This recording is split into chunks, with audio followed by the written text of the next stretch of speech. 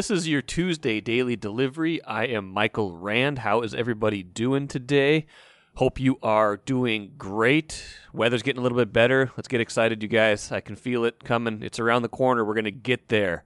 We are going to make it. Baseball is in the air, and that is why Rochelle Olson from the Star Tribune will join me in a little bit to talk about the Twins and their hopes for attendance at Target Field this season. They're proposing 10,000 fans at the start and maybe a gradual increase from there. Rochelle and I will talk about that more in a little bit. I'll also welcome in Nick Kelly, who wrote a story for the Star Tribune about youth sports and kind of the conundrum facing different organizations as they try to navigate COVID and host tournaments in a way that they hope is safe.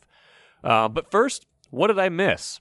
You missed the introduction of another Timberwolves head coach. And that is an occasion you can kind of set your watch to, or maybe set your calendar to, at least to once every 1.5 years. Yeah, since 2007, Timberwolves are now on their 10th different head coach. I'll read them quickly.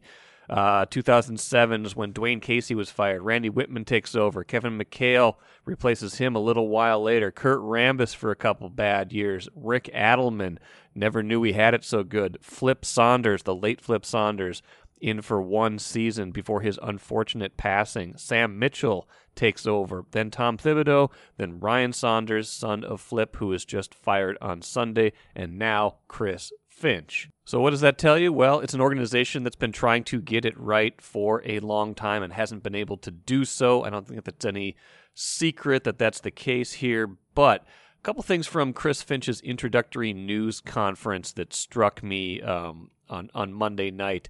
The biggest one being kind of this notion of Karl-Anthony Towns and how they plan to use him. Finch is known as an offensive-minded head coach. If there's been one thing that stood out since Towns returned from, both the injury and the COVID list earlier this season, he's played 7 games since coming back.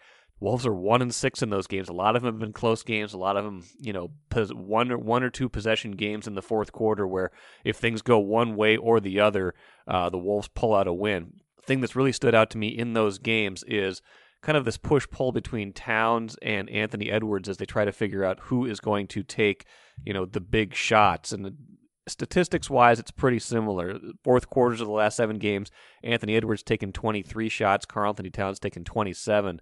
But Katz made 16 of his shots. Edwards has only made 8. There's a pretty big difference in their field goal makes. Edwards, of course, is a rookie trying to figure things out. But, you remember the game last week when Karl-Anthony Towns didn't try a field goal in the fourth quarter when Edwards was, kind of on a little bit of a roll. That was against the Lakers. If you listen to the whole news conference, there was a definite theme emerging that they need to get back to being Cat's team. And here's a quote from Finch that I want to play for you from that news conference.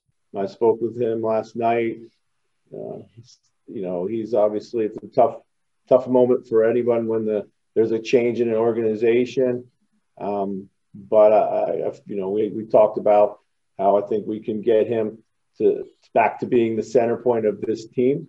And you don't often get that type of skill package in this league, and it's when you have it and the way the game is trended in the modern game with the spacing and the skill and the speed, he should be at the center of everything.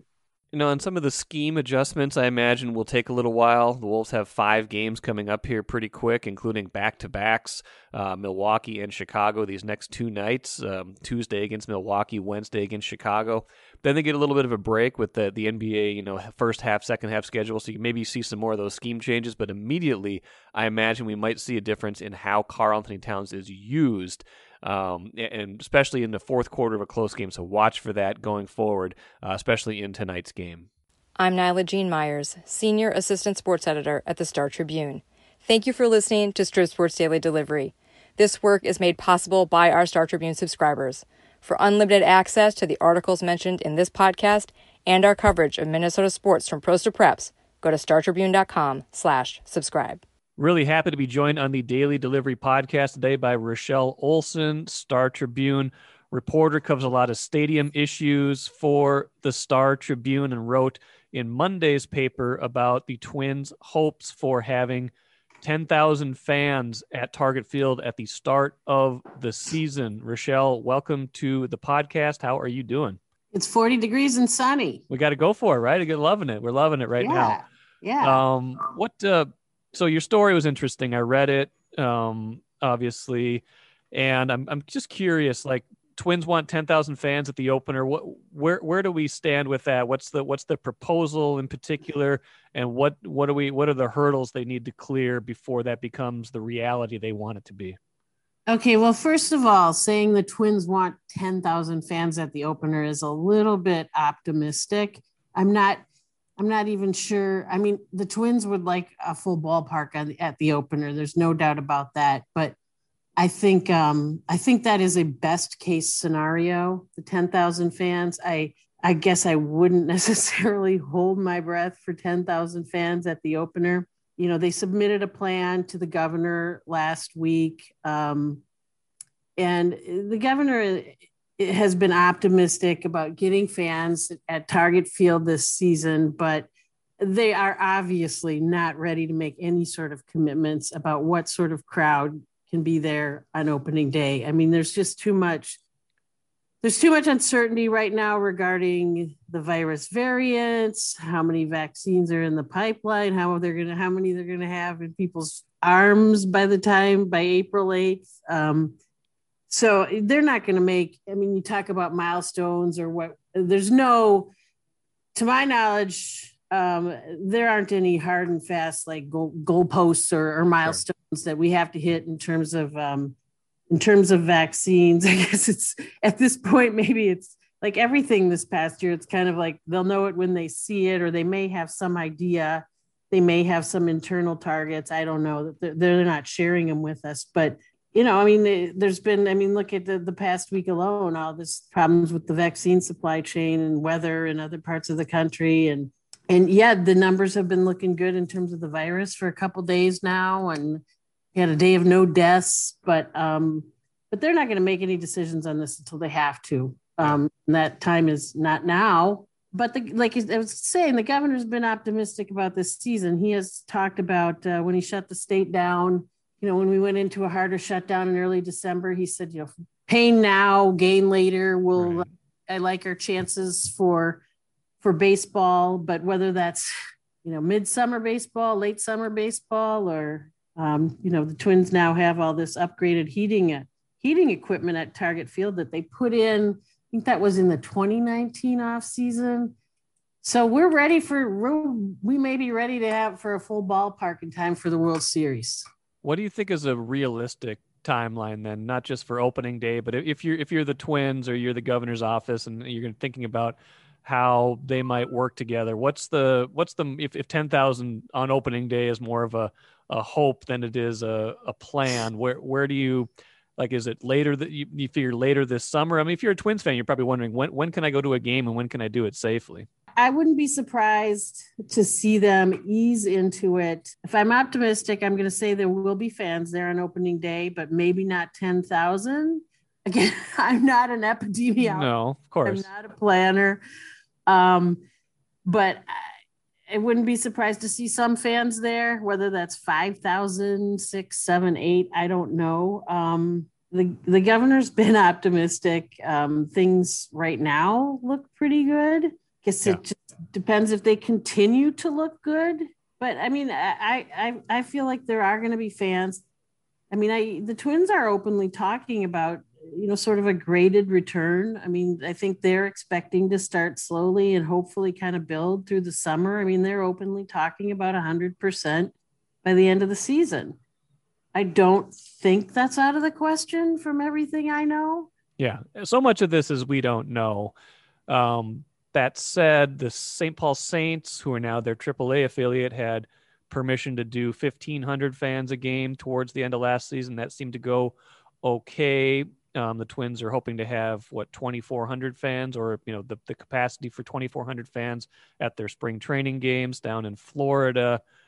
Did they learn anything from what the Saints did, or are they hoping to learn anything from the experience down in Florida in terms of how to navigate that, what they can do to try to make it work as best they can? Yeah, I mean, I think they're always learning. I mean, even I was a little surprised in reporting this story when they announced this new partnership with 3M, and I did talk to 3M about it, and 3M they're literally going around the ballpark with them. They're doing signage, they're doing cleaning protocols, but also remember half of 3M's like 90,000 some employees worldwide work in factories.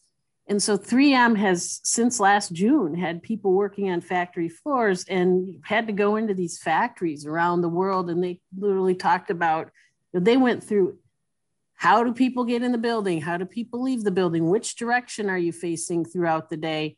So the Twins are working with them on that.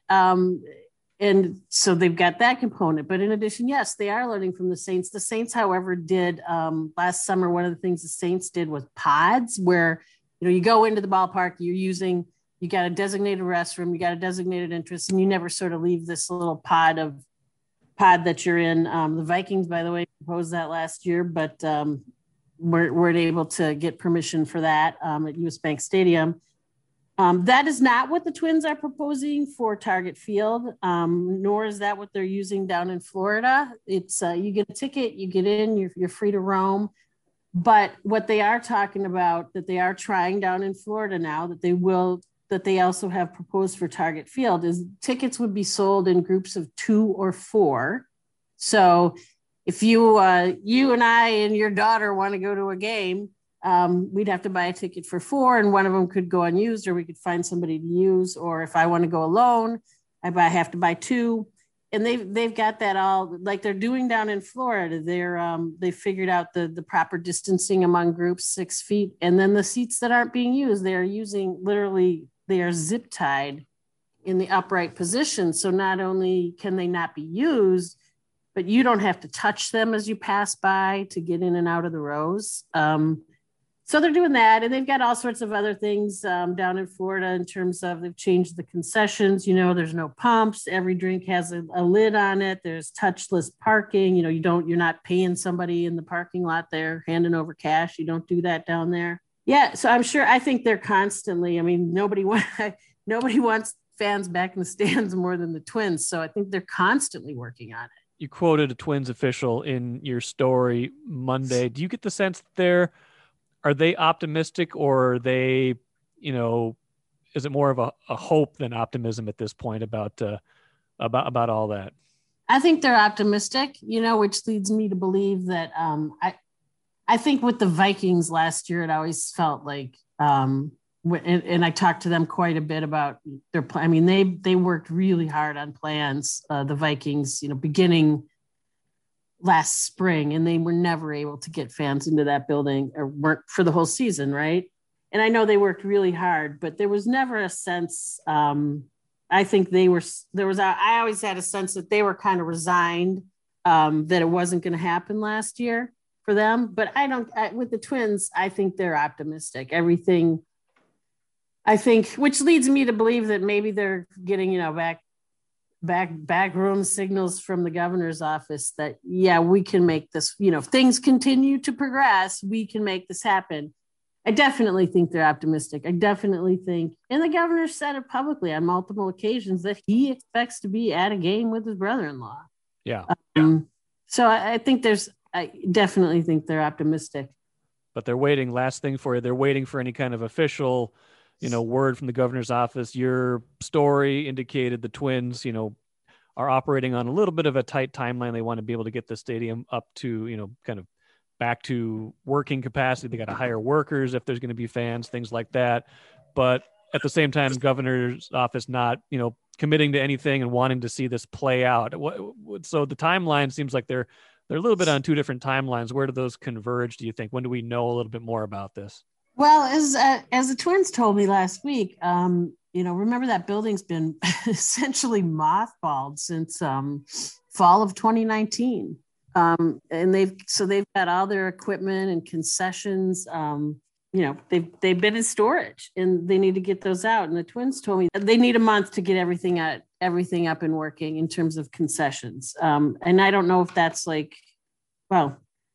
I assume it's a pretty big lift, but that's the home opener's March 8th, the month before that, or sorry, April 8th. It's a month before that. It's early March. I'm sure they can. I'm sure they might be able to push that a little bit. But definitely I would expect at least a couple weeks before April 8th. There's going to have to be some sort of indication about crowd and yes or no. Well, it's an interesting story. I mean, one that we're going to play out, not just with the Twins. I'm sure Minnesota United is interested to see how this works. I'm sure, the other teams that play indoors, the Lynx, you've got, other teams like, Wild, the Wolves eventually wanting to know how this is going to work in future seasons too. But for now, the Twins, the outdoors seems like they've got a good chance at least to get some fans at the start, and we'll see where it goes. Rochelle, interesting story. Read it on StarTribune.com if you haven't already. And thanks for joining me here today on the Daily Delivery Podcast. Thank you. Interesting stuff from Rochelle. You can still read her story on StarTribune.com. That was in Monday's newspaper, still obviously online. And I asked people, on Twitter after talking to her and kind of seeing this proposal, are you comfortable? Would you want to go to a game with 10,000 fans? Are you ready for that? And kind of pretty good mix. Like half of the people said, no, not until I'm vaccinated. I'd love to go, but no, not until I get the vaccine. Some people said, yeah, sign me up right away. I would love to go. The most amusing one I thought was from at Leander Alphabet, who writes, to paraphrase at Jane Sports, I wouldn't want to go to a game with 10,000 people who would want to go to a game with 10,000 people. And that's kind of where my head's at right now. I think we're so close. I could wait a little while longer to go to a game with that many people in attendance, even if it's outdoors. I feel a little bit safer, actually quite a bit safer, I guess, with an outdoor environment than an indoor environment based on all the science we know. But I probably would be more interested in waiting till I got the vaccine before I really went all in on something like that. I'd like to welcome to the podcast right now Nick Kelly. Nick has a story in Monday's Star Tribune about youth sports and all of the kind of the machinations of tournaments and different rules in different places. Who can play where, tournaments, especially youth basketball. Really interesting story. So I'm glad that Nick can come on and expand on that a little bit here. Nick, how are you doing? Doing well. Great to be with you, Michael. All right. Thanks again for being here. I want to jump right in. Your story is well reported, a lot of good information in it. Maybe give me a broad overview of, what the issue is here or how different cities and different youth associations are handling trying to play sports in, through the era of COVID, because it seems like there's a lot of different policies that's creating some hassles is probably the wrong word, but different sets of rules in different places. Yeah, there's been some different interpretations is kind of the phrase that's been thrown out there, because the Department of Health has made it clear, okay, these are the guidelines, these are the restrictions, the governor's orders in terms of executive orders, in terms of what people can and can't do. So sports were brought back from that pause, youth sports were brought back January 4th practices. And then it was the 14th, I believe, that games could happen again. But that has not been the case entirely everywhere that you look. There are some inconsistencies and not even necessarily, it's not breaking of rules. It's not that people are going above what you're allowed to do. It's more of some people being more conservative. So you're seeing some cities that, because the focus of the story was mainly traveling basketball and looking at what some cities were allowing, whereas you got a city like Shakopee that their school district said, hey, you can have tournaments. Now, of course, there are some significant restrictions, meaning everyone's wearing masks. You can only enter and exit in certain places. The moment your game is done, you have to leave the building. And so there's a lot of different changes. They're sanitizing things. So there's definitely some different looks. But the tournament, by and large, they have spectators. They have, all these kids playing games. And so it doesn't look terribly different. But then you also have some cities that the school districts, because the ones who control the facilities are the ones who basically are the ones interpreting the guidelines. And so you have some school districts saying, we don't feel comfortable. We don't want to contribute to any rise in COVID-19 cases. And so we're going to say, for example, Bloomington, they said that we're going to tie this to case rate. We're going to tie this to rate of cases in the area. And if it dips below a certain number, you can have practices. If it dips below another certain number, you can have games or you can have tournaments. And so they decided to make it less of an arbitrary thing and more of a, let's tie this to numbers. And so you're just seeing different interpretations and frankly, based on what kind of facilities they have, how they're going to use them. Seems like youth sports, since probably maybe in the fall in particular, as we, we started to think about what's safe, what's not safe, even going back to the summer during the pandemic, that's been a hot button issue with a lot of people. Did you get the sense that even if this story wasn't jam packed with emotion, this is more of a, what can you do? What are different places doing? Did you get the sense of how important this is to people and how this, plays out in different communities and can get a little emotional at times? Yeah, I mean, for anyone, youth sports are important for many reasons. For kids, it's, parents enjoying being able to watch their kids. And so there's a lot of passion and emotion tied to these things, which in a lot of these people are, they're not trying to make these decisions out of spite. It's just they're trying to make the best decision they can make considering the circumstances in a pandemic. And so there are some people that these tournaments are so important to them. If you're a kid who's ever played traveling basketball, you know how fun these tournaments are. You get to hang out with your friends for an entire weekend. Maybe you traveled somewhere to, stay in a hotel. And so, I mean, these are where some memories and some friendships are really made. And not only for the kids, but also the parents. And so when you take that away, you can't gather, you can't do any of that stuff. So that takes away some of the fun of it. But some of the maybe more contentious points is some places don't allow spectators just to reduce the number of people of course, in the facility. There has been a little bit of frustration, I think, among some folks because a tournament like Edina, they had their tournaments. So they still had, everyone could, participate still, but basically no spectators. They had 3 wristbands per team and said, hey, if you have 3 coaches, those 3 coaches get the wristbands kind of thing. So you decide how you divvy up those wristbands. And you tell there were some frustrations with, and it's not just them, other places have been the same, and they made a decision like that because they did not have, for example, you're supposed to have 12 feet between the spectators and the participants. If not, you have to include the participants in your capacity count. And the capacity count is not very high at all. And so Edina made that decision because in some of their gyms that they'd have to use, in a normal year, you have parents and family basically on the edge of the court. I don't know if you've ever been to a traveling basketball tournament, sure. But they're not exactly built for hundreds of fans. And so you're right on top of it. So that would not work. And so they decided to be consistent. And that is, places that don't allow spectators, of course, parents aren't going to love that. But there have been some aspects where they've been nimble and they've tried to combat some of the questions or issues or concerns that people have. So for example, Edina had a streaming service where they streamed every game. You could watch it from your car, as a lot of parents did, or grandma in California, for example, could watch her grandson play or her granddaughter play. And so there are some nice benefits that way that we've seen throughout the metro. But another thing too, that the biggest concern among parents is that not just being able to see their kid, but in case their kid gets injured, if they're not there in the stands, there have been some frustrations about that. But one way that Edina tried to combat it is they said, hey, we have Twin Cities Orthopedics trainer on every single court. And if your kid gets hurt, we will call you immediately. You are allowed inside the facility. And so it's been just groups trying to make the most of situations. And I think that most parents are fairly understanding, even though there are some strong emotions tied to it. Financially, I imagine this is a question too, because nobody's, there's not $1 billion TV contracts in youth sports that are driving the revenues, but they're, sure. These tournaments can be money makers for associations, for various venues. How is that piece of it played out as they're trying to figure out not only what's safe, but, how to manage, city by city? Yeah, that's the trickiest thing is not only do parents and the people involved in these decisions want the kids to be able to get out there just for all the benefits that includes, but they need these tournaments. They really do, because for most of these associations, this is their moneymaker. And not that they have to be making hundreds of thousands of dollars, but the reason they need that money is because that tends to help with maybe keeping costs down for participation.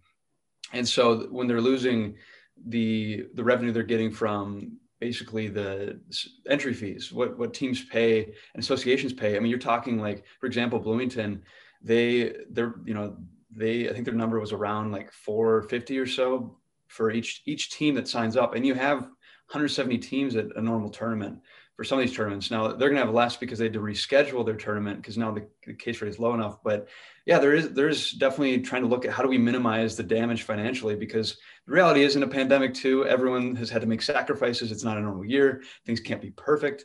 And I think associations realize that, but also how do we minimize that impact? And so, because the other thing too is what we've seen is that some districts, because they haven't allowed these games being played in their gyms, these associations have been like, well, we need these tournaments. We need to have something. So we are going to say, for example, we are Spring Lake Park. We're going to go host at Forest Lake because they're hosting, their school district said you can have tournaments. And so we're going to go there. And Bloomington, fortunately for them, they are going to be able to have their tournaments in Bloomington facilities, because if not, they had plans to go to Shakopee and Burnsville and host there. And that would have cost about 4 times as much to rent those gyms. So I imagine some of these places, some of the cities and venues that are saying, no, we don't want to do this. I imagine some of the mentality is not only, the current case rate, but hey, vaccines are on the horizon. If we wait a little while longer, we can do this even more safely. How does the safety kind of push-pull play out? And even in these places that are having a lot of teams in there, what are the safety precautions and concerns still that are ongoing? Yeah, I think this whole thing has been a marathon, not a sprint. And so there's a lot of groups that are, let's do the safe thing. Let's find ways to make sure we minimize risk, but also they want and need these tournaments. And so they're still finding ways to do that. And I think that maybe there's waiting for, hopefully things get a little bit better with the vaccine. And I think that was the case mainly with when we had such a spike around, November, December, all the months have melded together in my head. But I think it was around that time, around the holidays, then where there were some serious concerns about the increases in cases of COVID-19. And so now that things are at a better level, like talked about Bloomington, now that it's dipped to the level that, hey, they said, hey, this is the number of rare cases for the area that we can have tournaments. Now that it's to that point, they're still, like I said, following all the guidelines in terms of, hey, you have to wear masks all the time. You still have got to enter at this point, things like that. But I think at the end of the day, it's just, hey, we're going to follow the guidelines that the health department and also the Minnesota Youth Basketball Alliance is another group that's kind of helped regulate, hey, this is what you should do. Here's best practices, things like that. And it's like, as long as we're following that, we don't know how long this is going to go on for. And so as long as we're not contributing to making this a lot worse, we're going to try to do what we can to have these tournaments. Nick Kelly, great stuff. Appreciate you joining the podcast today. And look for Nick's story, Star Tribune, startribune.com. And Nick, we'll talk to you down the road, okay? Yeah, thanks, Michael. Have a good one. You too. Thanks. Interesting stuff from Nick. Really enjoyed reading his story and his work in the Star Tribune. I think the biggest takeaway for me is that it's not one thing. It's that these next few, 3, 6, 9 months, I guess, are going to really be defined by kind of this inching forward and who's comfortable with what and how we navigate things seeming to get better and making sure we're not taking steps back and really getting back to normal and not half measures with COVID that we have taken in certain steps here. Let's end things with the cooler. The Wild cannot be ignored. They lost 4-0 in that first game out of COVID protocol. Since then, 3 straight wins over the Ducks and Sharks by a combined score of 14-4. Particularly impressive last night, winning 6-2 over the Sharks and getting a ton of offense, good goaltending from Kaapo Kähkönen. All our lines are firing right now. Fun team to watch. I don't know if you watched the game. It was on late. I was up late, watching that, doing some other work, but really enjoyed watching that game. I'm enamored still of watching Kirill Kaprizov do his thing, and this is a fun team to watch right now. So they bear watching. I'm curious. I'm curious to watch this team right now. I have, like I said at the start, I've been more curious about this team than I have been about a lot of Wild teams, and the COVID pause kind of stopped me a little bit, I lost them in my consciousness a little bit. They are firmly back in there, and I'm back on that train, watching them and seeing how they do this season. That'll do it for today. A lot of good stuff coming up the rest of the week. I got Chip Scoggins on Wednesday's show to break down a whole bunch of kind of the biggest stories in Minnesota sports right now. I'm expecting to have Brock Vereen, former Gophers defensive back, on Thursday's show to give you an inside look at the NFL Combine and NFL Draft process. Brock, really good guy, and that should be a fun interview for you guys. Friday show, hoping to have Chris Hine on to talk a little bit more Timberwolves after we get a little bit more of a sense of the Chris Finch coaching style and coaching era, and some really good stuff coming up next week as well. So excited for that. Thank you for listening today to the Daily Delivery Podcast. As always, read Star Tribune, StarTribune.com, subscribe to this podcast, and we will see you again tomorrow.